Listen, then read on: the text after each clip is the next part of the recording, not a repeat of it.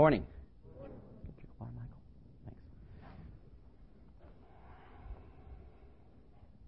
I'm glad to see everyone here this morning.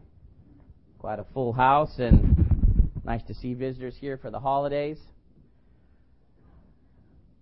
We were last week looking at the first coming of the Lord Jesus Christ. So I hope you all had a good Christmas. I trust that you did. We don't really know the day the Lord Jesus came, but we know He came, don't we? And we're excited about that. So I do trust that you had a good Christmas. If you're here for a Christmas message, again, I apologize. That was last week's. And so we're not going to be talking about His first coming so much as His second coming.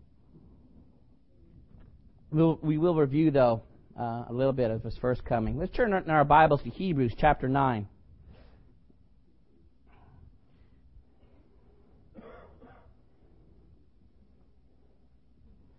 You'll often see in Scripture the first and second comings of the Lord Jesus are mentioned together. You'll see it in the Old Testament and then often in the New. Hebrews chapter 9, beginning at verse 27.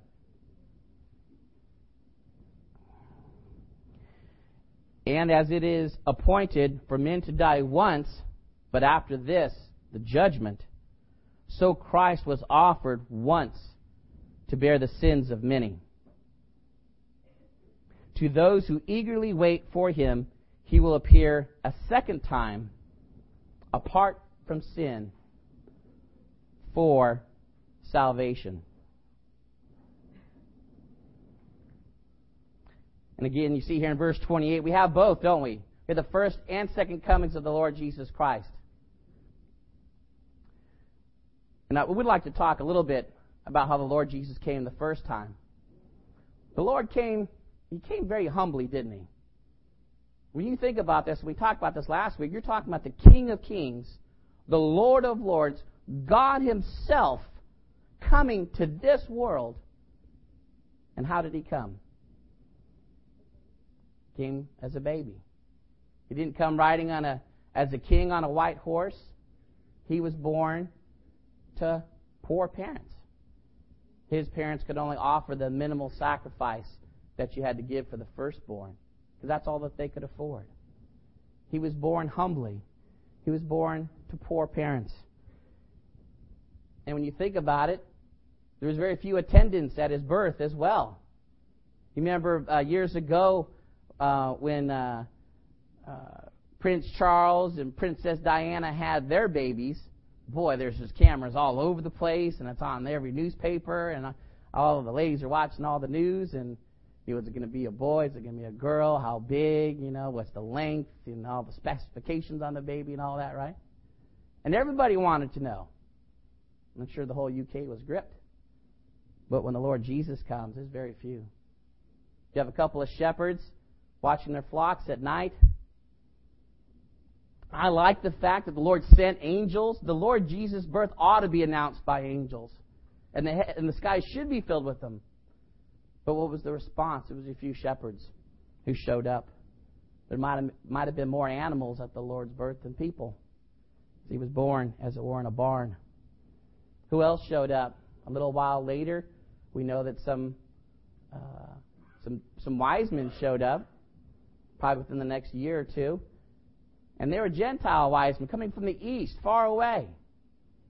Herod and Jerusalem were troubled and found out about the Lord, but they didn't want to receive Him. So the Lord came very humbly the first time. He arrived very humbly. He lived very humbly. You read the life of the Lord Jesus, and you would think of a King of Kings and a Lord of Lords.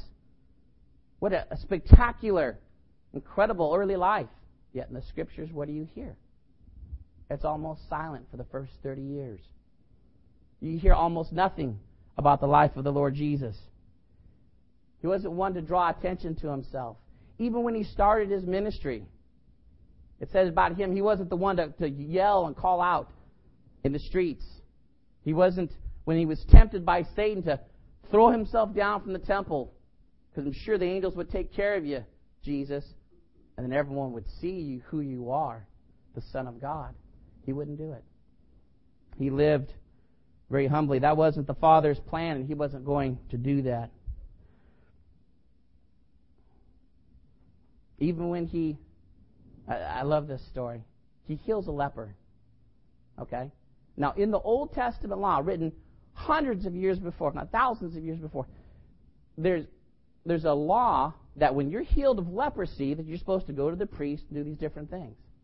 So Jesus heals a person of leprosy. You said, well, what's so striking about that, Charlie? Nobody else was ever healed of leprosy. They had this law.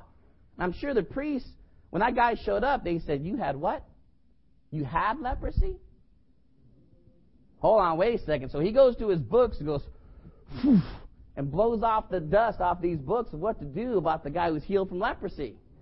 Because they never opened up that book before. Why? Because no one was ever healed of leprosy before. You see? The Lord Jesus did that. There was, as far as I know in studying and reading, there was never a Jew that was healed of leprosy.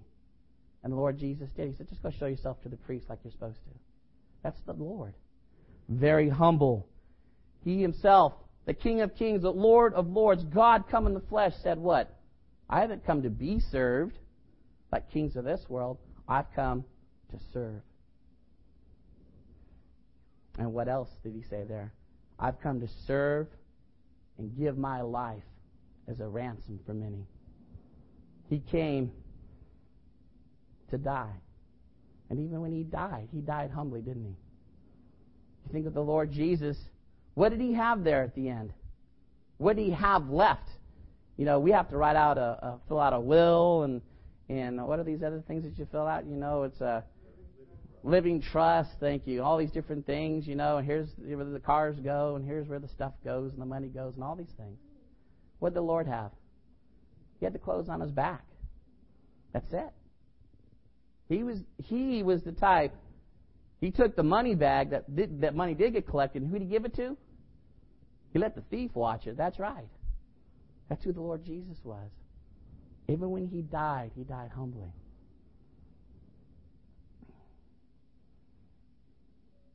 But more important is why he died. You see, if the Lord had come any other way, it says in Scripture, if they had known what they were doing, they would not have crucified the Lord of glory. If he would have came in his glory, what would have happened to us? No one would have died for our sin. We would have no salvation. He would be the king, and the rest of us would get what we deserve, punishment, separation from God forever. But here the Lord Jesus comes, his first coming, he comes humbly as that sacrifice, the Lamb of God who takes away the sin of the world. Well, praise the Lord. Praise the Lord, he did come like that. And I hope every Christmas, beyond that, every day, really, we appreciate the Lord in his coming, how he came, and why he came.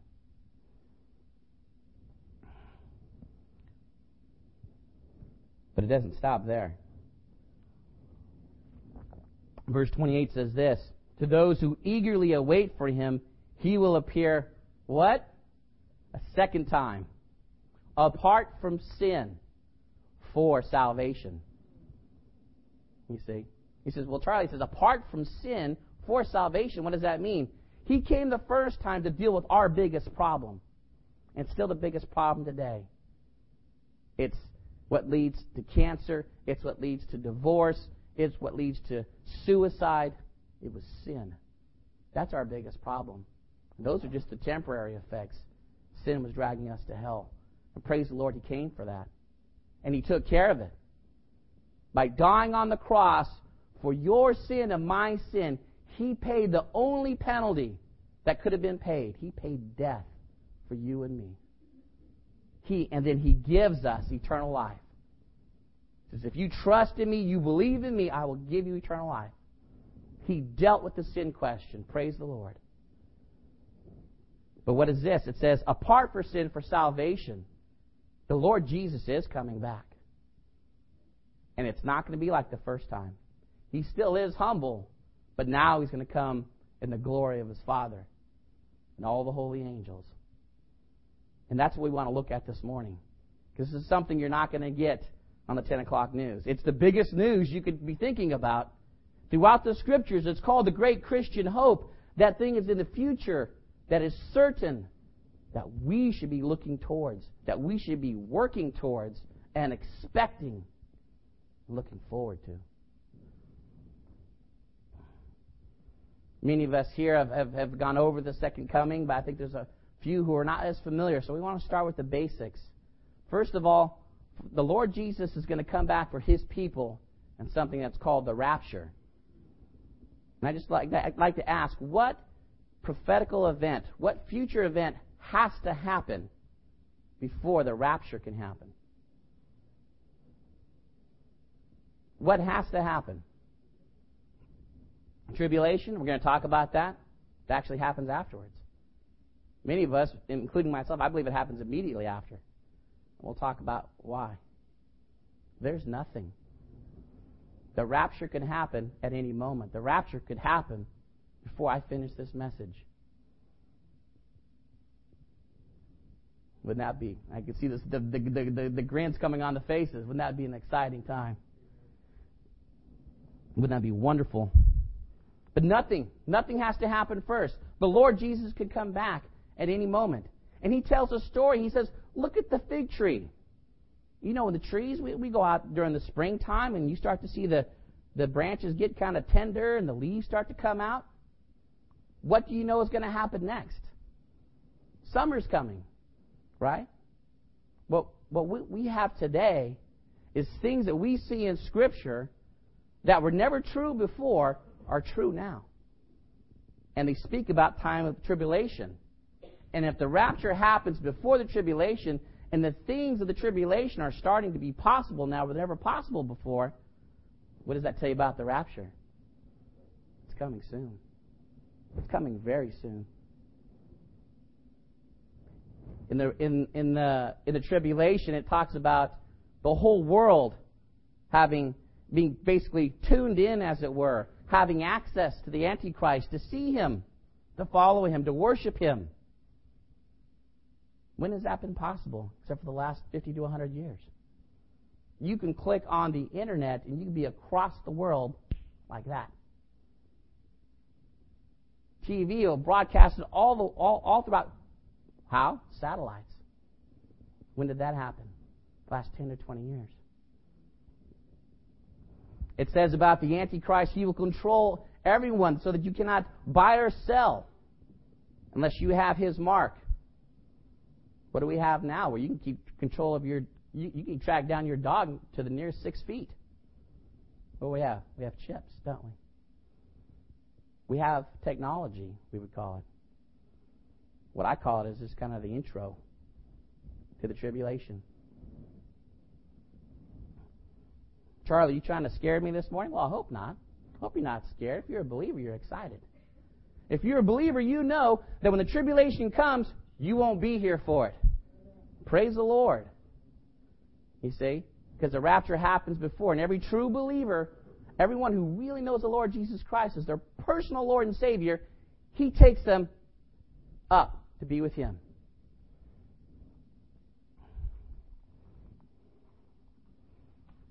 Let's go ahead and look at that. It's in 1 Thessalonians chapter 4.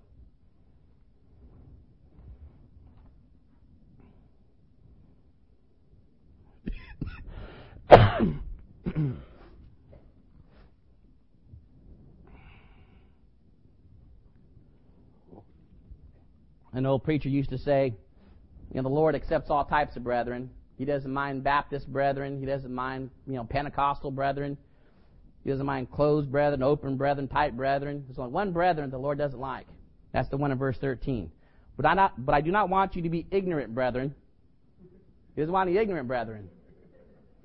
He wants people to be aware. He's writing to the Thessalonians, Paul the Apostle says, but I do not want you to be ignorant, brethren, concerning those who have fallen asleep, lest you sorrow as others who have no hope. These ones had seen believers die and they were concerned. They were wondering what was going to happen to them. Verse 14, for if we believe that Jesus died and rose again, even so God will bring with Him those who sleep in Jesus. I love that. You know what? You know what death is to a true believer? It's sleep. What do we do when we need some sleep? You know, it's because we're tired. You know, we're finally just conked out. You know, it's because our bodies need a rest. They need to be revived, right? Well, for a believer, that's really all death is. Your bodies are done. God's going to give you a new body. A body that's not going to need any more improvement or any rest. No operations. No fixes. Not even any physical training. The Michael Longs of the world will be out of business in heaven. Praise the Lord. Those who sleep in Jesus. Verse 15, for this we say to you by the word of the Lord, that we who are alive and remain until the coming of the Lord will by no means precede those who are asleep. For the Lord himself will descend from heaven with a shout, with the voice of an archangel, and with the trumpet of God, and the dead in Christ will rise first.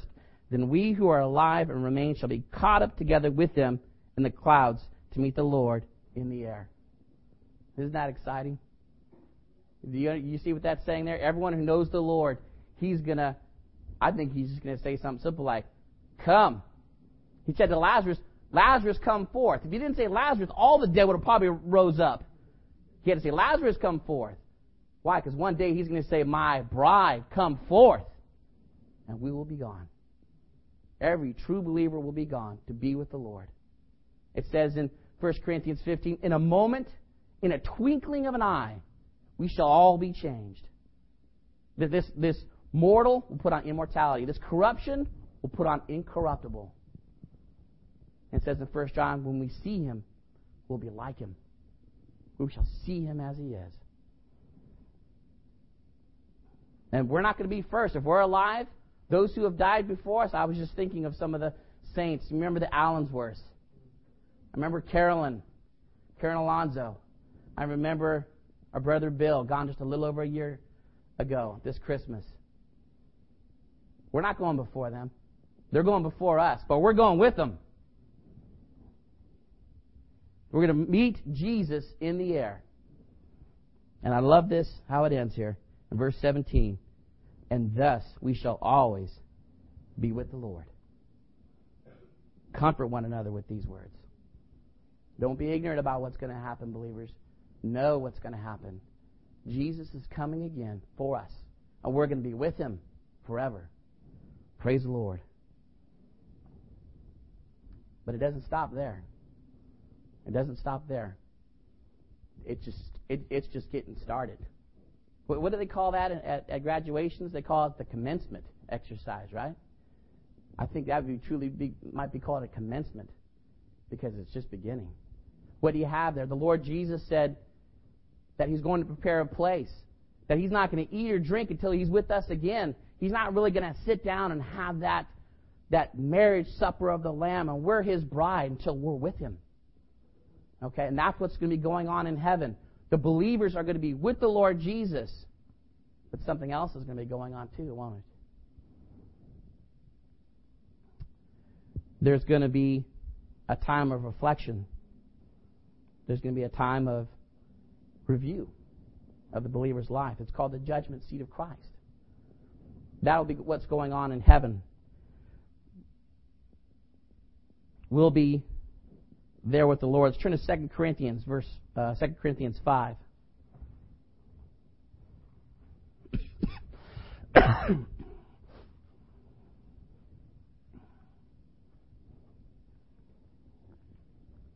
And the context here is Paul again is speaking to the saints, the believers at Corinth.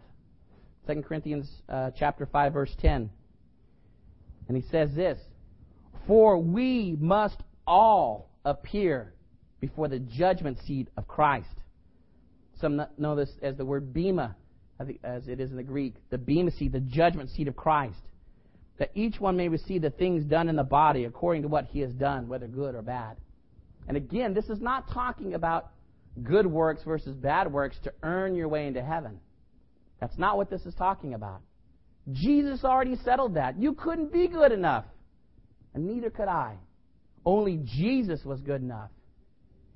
He who knew no sin, as it says in this chapter at the end, he who knew no sin became sin for us. Why? That we might become the righteousness of God in Him. He says, here, I give you my righteousness as a free gift, and you trust in me. But this judgment is for believers. In 1 Corinthians 3, we learn that we have lives that we're building. Gold, silver, and other acts and deeds that we do. And if it's things that are going to stand up to the test of the fire, it says fire. You know what I think that fire is? I think it's the Lord looking at it. I don't know about you, but I know for some of you fathers, when you're dealing with your children, they'll say, hey, Dad, what about this? And you'll look at it, and then you'll look at them, and they go, all right, I'll go work on it some more. You know, because they could know from your look, your discerning look, even more so the Lord Jesus Christ, He's going to look at the things we've done. And that gaze, that purifying gaze, anything that's not in Him, it's just going to burn up. It says we're going to suffer loss. We're not going to lose our salvation, but we thought we had some reward, and we didn't. And we'll talk a little bit more about that later, towards the end here. But for those who are walking with the Lord, who are serving the Lord, who are in the Spirit, that fire is going to test it. And He's going to say, yeah, that was from me. That was in me. That was for me. Well done, thou good and faithful servant. It's enough just to go to heaven. God is going to give us rewards. I mean, that's amazing. Heaven would be enough of a reward. Jesus is enough of a reward. But on top of that, He's going to give rewards. And that's what's going on in heaven. For 7 years, what's happening down on the earth for 7 years? I think what you're going to see is what we talked about earlier. And we don't have time to look at all the passages. Better brothers than I have gave great messages on this that you can look up. I think most of them are on the internet now. But it's called the tribulation time. It's a time that Jesus said is going to be so incredible, it's going to be more than the world had ever seen up to that point or will ever see again. I was looking for the passage where it says in the Old Testament, the whole earth is going to rock to and fro like a drunken man. It's going to be so incredible. Let's turn to 2 Thessalonians verse 1. 2 Thessalonians chapter 2, verse 1.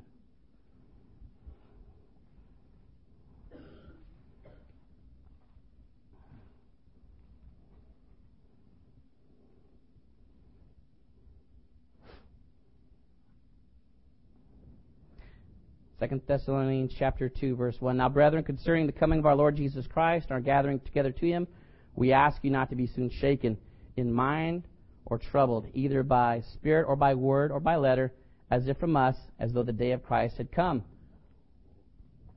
Again, the Thessalonians had been confused, probably by forgers, others who had claimed that the day of Christ had come and had said they were speaking for Paul. Verse 3 says this, let no one deceive you by any means, for that day will not come unless the falling away comes first, and the man of sin is revealed, the son of perdition, who opposes and exalts himself above all that is God or that is worshipped, so that he sits as God in the temple of God, showing himself that he is God. Do we know who this is? This is the Antichrist. Okay? And again, just to condense a lot of end times scriptural facts, these are future facts. What's going to happen is in the tribulation, we'll read the rest of the passage in a moment. Right now, the Lord is present by the person of the Holy Spirit amongst His people, the church. Well, when the rapture happens, where is the presence of the Holy Spirit on this earth? Gone. There is nothing restraining. Jesus said, you are the light of the world. You are the salt of the earth. And if that light and salt is gone, there's nothing restraining. So we believe, as we'll read the rest of these verses in a second, that it's the believers, more importantly, the Holy Spirit present in the believers, that is keeping back sin and evil. But when the Lord takes us, He's going to say, now. And that's when this man of sin is going to arrive. That can happen tomorrow. He might already be born. I wondered about President Obama. Will he be making a deal with him? Could very well happen. And I will not be surprised. I will only be surprised if it doesn't happen in my lifetime. Who is this Antichrist? One international politician said this: give us a man and we'll follow him. Be he God or be he devil, we don't care. Just give us a man and we'll follow him. Well, they're going to get basically the devil. He's called the son of perdition. We're going to read here and see that what he'll eventually be is he'll be a man who is indwelt by Satan, personally controlled by the head fallen one, Lucifer himself. He will unite the whole world. It says in Revelation he has a bow. It doesn't say he has a bow and arrow or sword. He just has a bow. He'll unite the whole world without violence. I think he'll be the most charismatic person anyone has ever heard. I bet you he even brings peace to some extent to the Middle East. You see? He'll bring it all together. Why? What has Satan always wanted? He says, I will exalt myself. I will be like the Most High. I will sit in that seat. You see, Satan has always wanted to be worshipped. And now he's going to get what he's wanted. He's going to get that position through the Antichrist. And he'll be indwelling the Antichrist. And then people will worship him.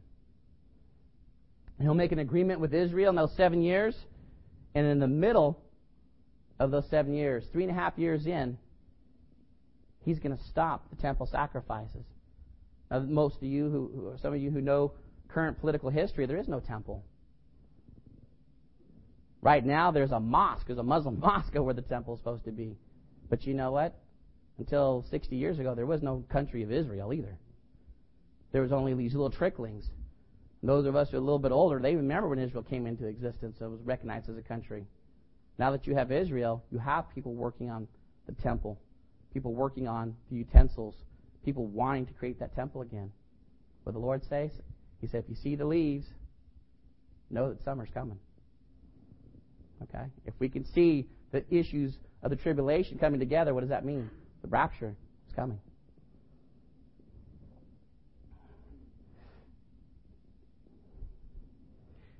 He will set himself up as God, showing that he is God. Verse 4, 2 Thessalonians 2. Now, he isn't really God, is he?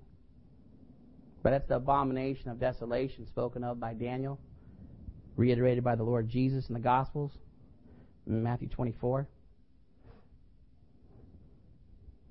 Isn't it neat? I mean, we sit here as believers. You got the whole playbook. I'm sorry, I'm an old football player. You know, you have your playbook on your team, they have their playbook on their team. You don't know what they're going to do, so you just do the best you can. The neat thing is there's only one playbook, and we already know what's going to happen. And better than that, Jesus wins, and we win with him. I love it in verse 5. So Paul says, do you not remember that when I was still with you, I told you these things? He's telling about end times things we have yet to see in the 21st century, and he was telling them back in the first century. And now you know what is restraining, that he may be revealed in his own time. For the mystery of lawlessness is already at work. Only he who now restrains will do so until he is taken out of the way. We believe that's the Holy Spirit keeping back evil. And then the lawless one will be revealed, whom the Lord will consume with the breath of his mouth and destroy with the brightness of his coming.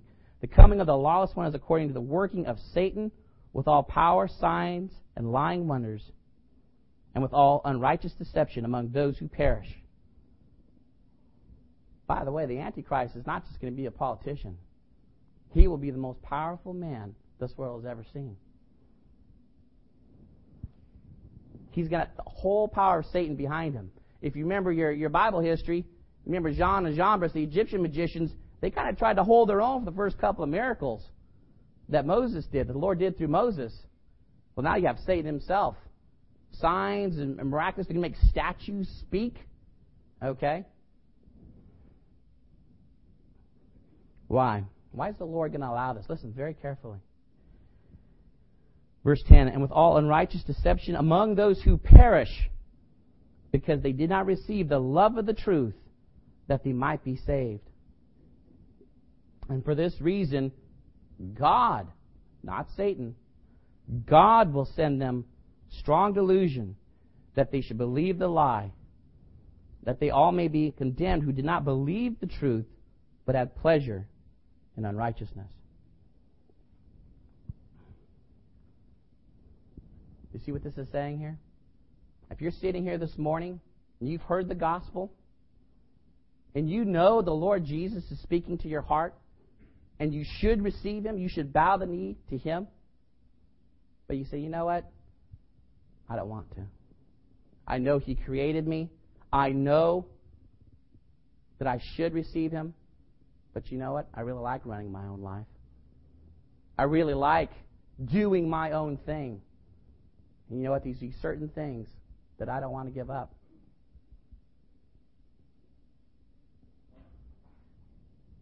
What this says is, if you're alive when that happens, it's not going to just be Satan. It's not going to just be the Antichrist who's going to be powerful. God says you have a choice now. Because if you think you're going to see the rapture happening and see the Antichrist and then try to become saved, it's not going to happen. God is not playing games. God says, today is the day of salvation. Now is the acceptable time. And if you wait, it'll be too late. Because when God sends a strong delusion, when God ratifies that hardened heart of Pharaoh and says, okay, I harden it too, there's no going back. It's it. It's sealed. It's done. So that's what you're going to have. You're going to have a world, many exposed to the gospel, but with no second chance. There will be a few who had never heard the gospel. And the gospel will go out into all the world, and there will be a few who become saved.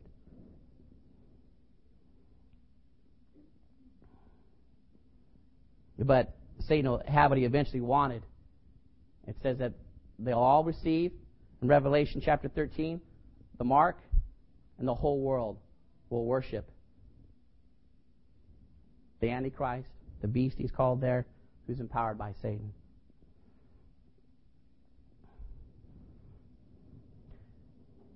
Well, if you caught that in verse 8, some people start to picture the struggle of good and evil as, the Lord kind of wins sometimes, but Satan gets an advantage, and the Lord kind of struggles back. It's not like that. It's not like that at all. It says in verse 8, whom the Lord will consume with the breath of His mouth.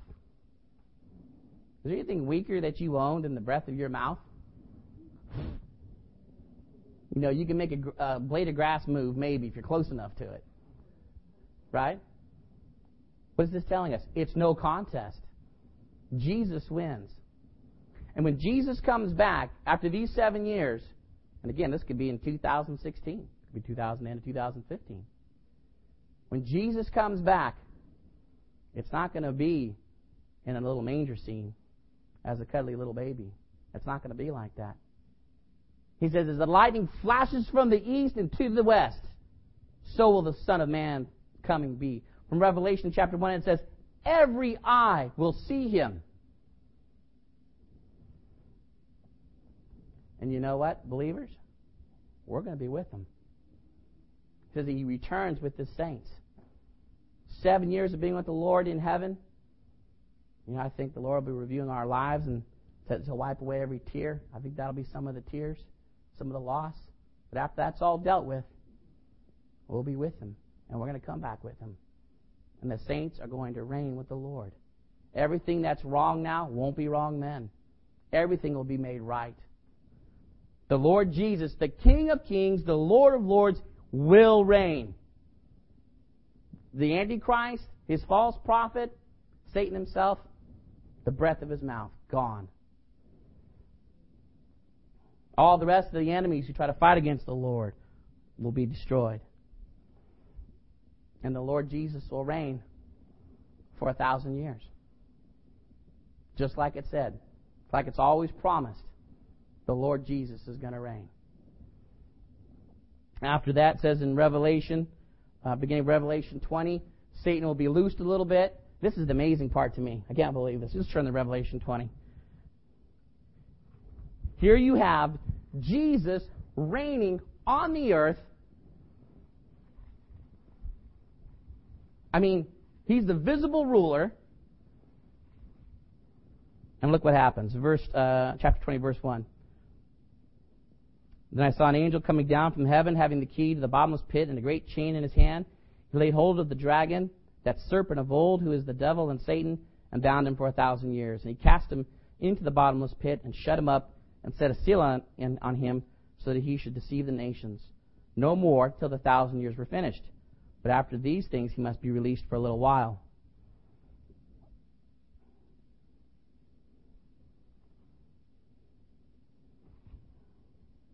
Verse 7, now when the 1,000 years had expired, Satan will be released from his prison and will go out to deceive the nations which are in the four corners of the earth, Gog and Magog, to gather them together to battle, whose number is as the sand of the sea.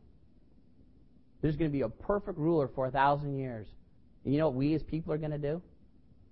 Okay? It's going to be those who survived the tribulation, the believers who survived the tribulation. They're going to have offspring who have the ability to choose to serve the Lord who's right in front of them. After 1,000 years, they're eventually going to turn away from the Lord. Being able to see Him. We don't see Him and we love Him. They're going to see Him and they're still going to turn away. Satan's going to be able to, not just a small army, but a numberless army. It's incredible. Even with Jesus here, what does our sinful heart do? Still wants to wander away. Follow the lie. Verse 9, they went up on the breadth of the earth and surrounded the camp of the saints and the beloved city, and fire came down from God out of heaven and devoured them.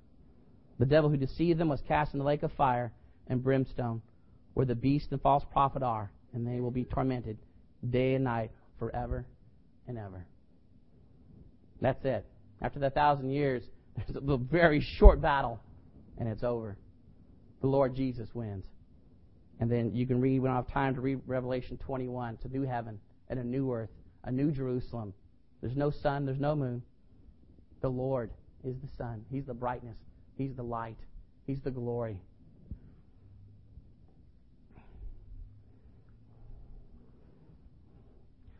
So the question this morning is, are you ready? Are you ready? If you don't know the Lord this morning, I almost feel apologetic. Not really, but I almost feel apologetic that I put this burden on you of the gospel. Because now that you've heard and you realize, and you've probably known before, the Lord Jesus died for you, you're now responsible to do something about it. You're now responsible to act on it. The Lord will hold you accountable for what you've heard. Or else there is a strong delusion coming. And I don't pray that on anybody. Let's turn to Matthew 24. Great chapter of a lot of the things we just spoke about. But now we're going to speak to the believers. Are you ready? Are you ready for the Lord's return? Matthew 24, beginning in verse 45.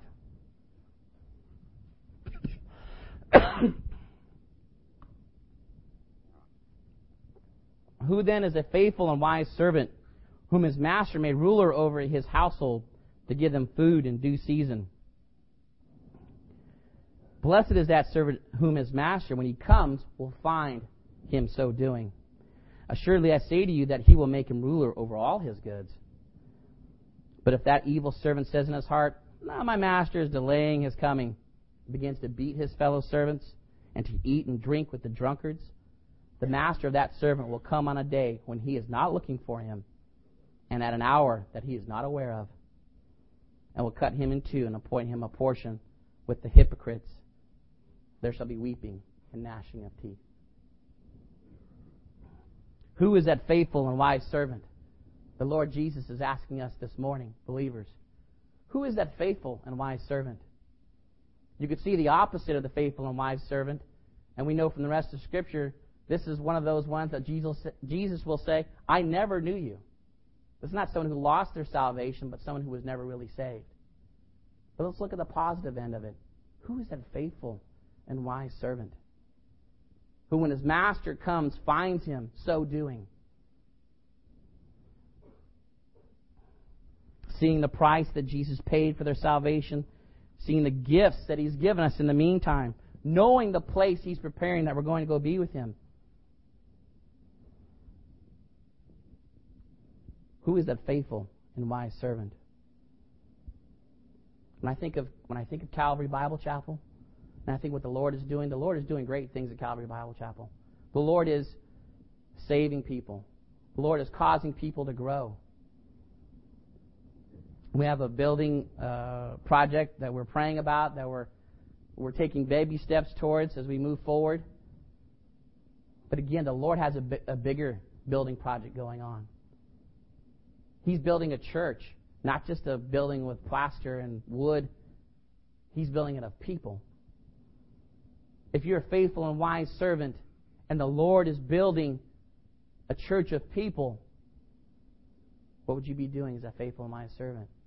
Be building it with Him. Building it with Him. Matthew chapter 6:33 says this: "Seek ye first the kingdom of God and His righteousness, and all these other things will be added unto you." I think often what we've done is we've sought first all the other things. If you ask people, why do you go to work? You know what the number one answer is? Pay a mortgage. Right? Shouldn't be true of a believer. What are we doing? Are we going to work to do what we have to so we have a chance to talk to someone about the Lord? Do we have the priorities upside down? Seek the kingdom of God, other believers, the bride of Christ, here. I don't know why the Lord didn't give us a building in Castro Valley here or San Leandro, but He gave us one in Fremont. We're seeing people saved. Where do they live? They live in Fremont, Milpitas, San Jose. Why is that? I think the Lord is saying, I've got a building plan, and I want you believers at Calvary Bible Chapel to be part of that building plan. Now, He could do that building wherever you're at. But let's see where the Lord is leading. Let's see where He's building. I want to be that faithful and wise servant so when He comes back, we're doing what He asks us to do. Seek the kingdom of God and His righteousness, doing what's right. It says, feeding those in the household. And here I want to get a little bit more personal. Are we feeding those in our household? I think one of the hardest things to do has to do with our household, has to do with our family, has to do with our children. Are we challenging our children, or are we being led by our children? Are we challenging them with the claims of Christ, or are we exemplifying a life lived for Christ? We had a good discussion over at Paul and Joy's house, and we were talking about the reality of children, what they see. And I know this as I've seen leaders growing up. You see kids get a heart for Christ when their parents have a heart for Christ. When the Lord Jesus is alive in their lives day in and day out. They come to church because they love the Lord. They talk to people about the gospel because they love Him. They can't help it. They just kind of gossip the gospel like the early church. What does that do? Kids go, you know what?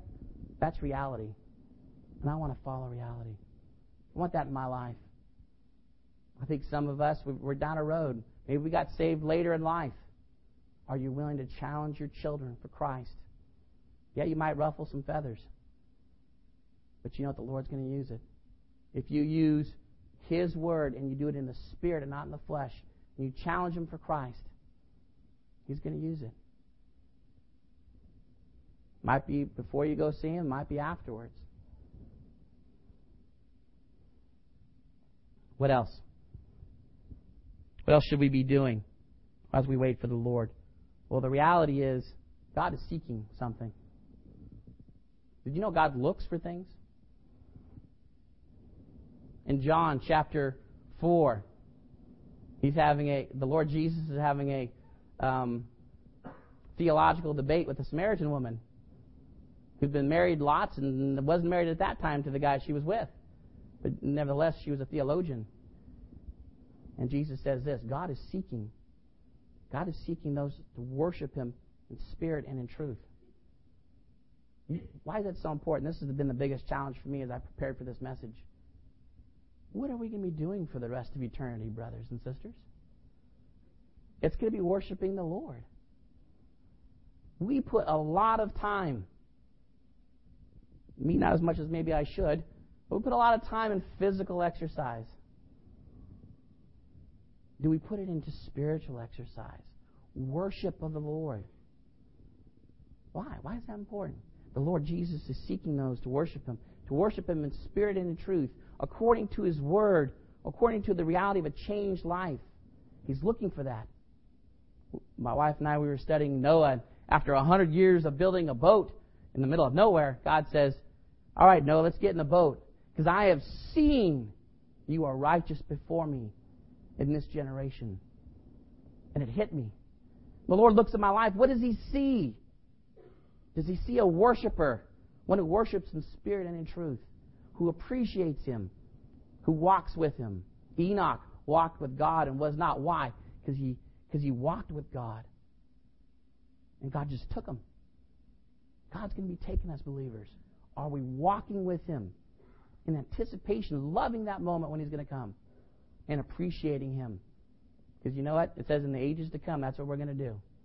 He's going to show forth, Ephesians chapter 2, verse 7, the ages to come He might show the exceeding riches of His grace and His kindness towards us in Christ Jesus. And it hit me, you know what? This is what we need to be doing now. We need to be appreciating Jesus now. Letting the joy of the Lord be our strength and really filling us and controlling us and appreciating Him and worshiping Him. So I gave an invitation last week to anyone who wanted to come and speak. And I'd still like, there was a couple of brothers who said they wanted to come and share. Our first one is going to be VJ, sounding on steady. All right, did I say that pretty close? All right. He wants to share his testimony and show appreciation for what the Lord's been doing in his life. Come on up here, VJ.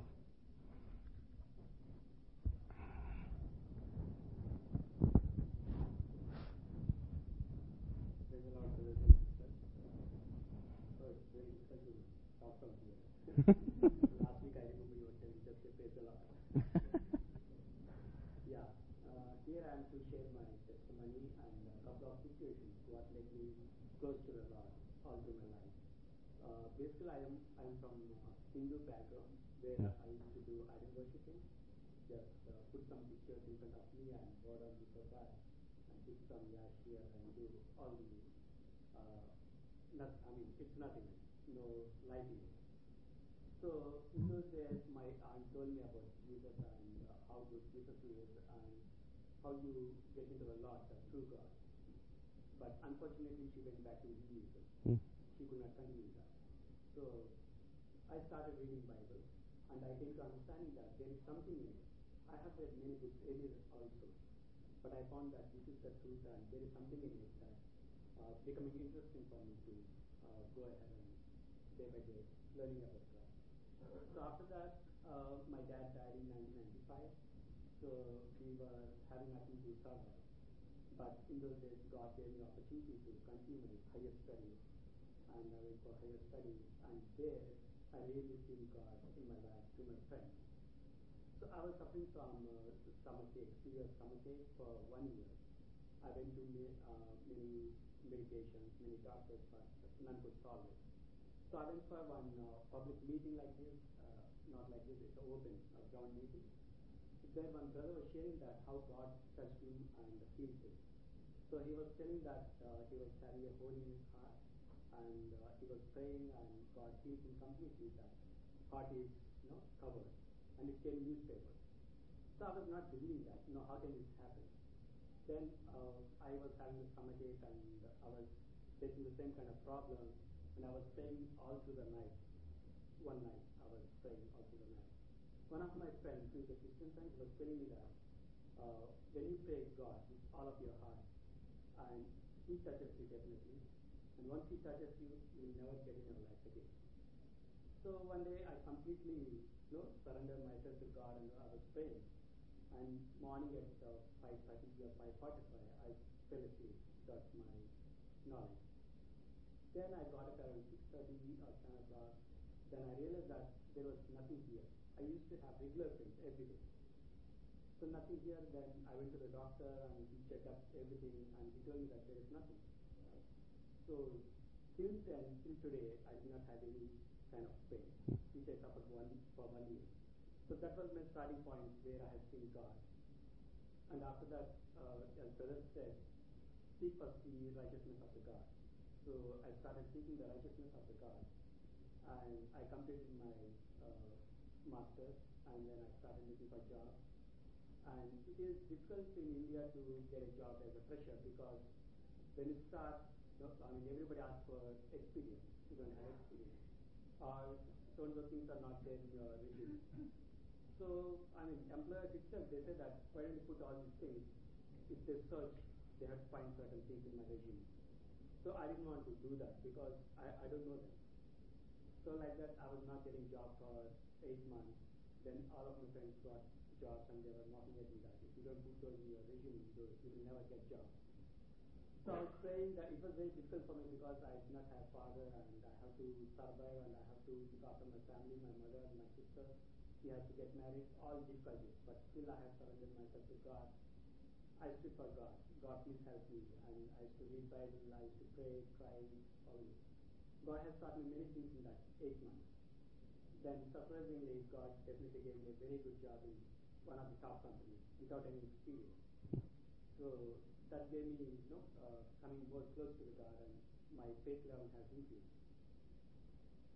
Finally, I want to share one more testimony which happened in USA. It's the same thing like what happened in India.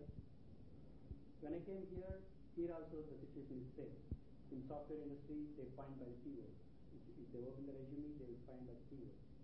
And my employer used to say, why don't you put these things in your resume? Otherwise, it is very difficult. Then that gave me opportunity to share about God to him. No, I believe in God. God definitely gave me a job in India. He definitely gives job here. I told him, and 4 weeks passed by, but I did not get job. And he started telling me aggressively, no, you have to put, otherwise you have to go back to India. Then I got one interview call, and I told them lies. That, I know these things because of the pressure from the employer. Then after telling that lie, that night I did not find a peace and I felt very guilty. That my basic testimony is, in India I did not lie and I got job. God gave me job. If I had lied and if I had got job here with lies, definitely my testimony is wrong. Basic testimony is wrong and God is wrong. So that whole night I was again praying, whole night. God, please forgive me. I cried a lot. I will never ever do that. I will stand for you. If I have to go back, I will go back to India. So again, God did a miracle. The same next day, afternoon 3 o'clock, I got a call from one vendor. He said, come and join in Wells Fargo. That is a Friday. Come and join in Wells Fargo on Monday. So I said, no, you have mistaken. You never interviewed me. It's somebody else. He said, no, it's you. We found your resume in time. You come and join us on Monday. So God created a situation like they need a candidate immediately. They don't have time for interview also. So I was really shocked by God's word. So that is another testimony that God is proving day by day. These are the major things that I have shared. Other than that, every day God is proving himself that he exists too. And I have been seeking the righteousness. And in my life, what I have seen is, when we seek the righteousness of the God, we are giving opportunity to people around us to praise God through our life. I have seen all my friends saying that there is something about your God. Because when I was not having a job in India, they used to mock at me. And when I'm successful today, and they used to tell me there is something about your God. When they have any prayer request, they email me, can you pray for this? So I praise God for all these things, and I praise God, and I thank you. Amen. For this opportunity. Amen.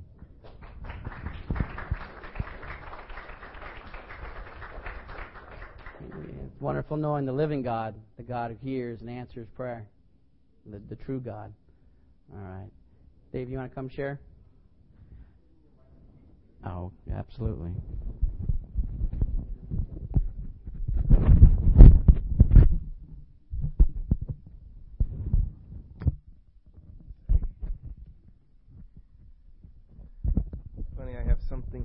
to VJ.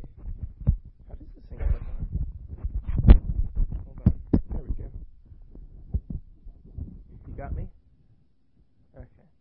I was just similar verse to what Charlie was sharing back when I was first graduated from homeschool, started to go out into the the real world.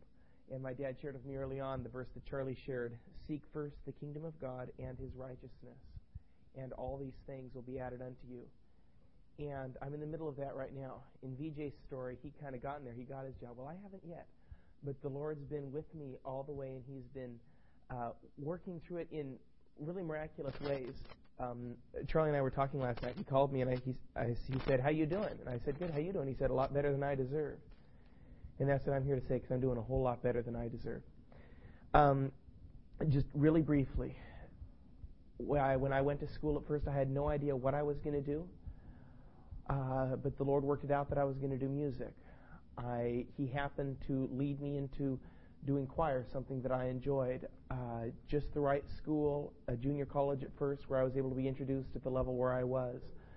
Then I moved up to a four-year school. I ended up meeting some people at different high schools. I thought I was going to be a piano performer, right? I thought I was going to compete. I started too late to do anything like that, but I didn't know that. The Lord worked it out so that I had enough piano skills to do choir, which is something that's very important when I do something like that. I met a choir director who was young, and I found out that's what I wanted to do. I wanted to direct choir at school around here. The Lord allowed it so that I was the assistant conductor at my school at Cal State. I happened to call, when I was getting ready to do my volunteer work at high schools, I happened to call one of the best choir programs around here. I just kind of picked her name because someone had mentioned her. Went there a whole bunch, learned so much, and then I got invited to do my student teaching over somewhere else from a guy that I've been trying to get a hold of but couldn't have. He ended up getting a hold of me and asking me to come do my student teaching there. The Lord worked it out that I get paid for that. And it says, "Seek ye first the kingdom of God and His righteousness." And I can honestly tell you that I haven't been very good about that. It's been on my mind. It's been something that I've been working, that I've been striving towards, but I can tell you that I've failed so many countless times. But the Lord's been faithful, and He's been gracious, and He's been working this out in spite of me. I've tried to do a few things that turned out it wasn't the Lord's will, and He was gracious enough to prevent me from doing what I wanted to do. And right now, the economy's going down. I have no idea what's going to come up, but I'm not worried. Some of the people at my school are really worried because maybe we won't get jobs. Maybe this is going to happen, maybe that. But I know the Lord has said, all these things will be added unto you. I don't know what all these things, maybe all these things is going to be no job and washing windows or something like that, but I know that it's going to be in the Lord's will. He's going to take care of me, and so I'm thankful for how well the Lord's taken care of me so far, and I'm thankful for the fact that I don't have anything to worry about because I know that when I'm in His will and I'm struggling to please Him, that's all that matters. So praise the Lord.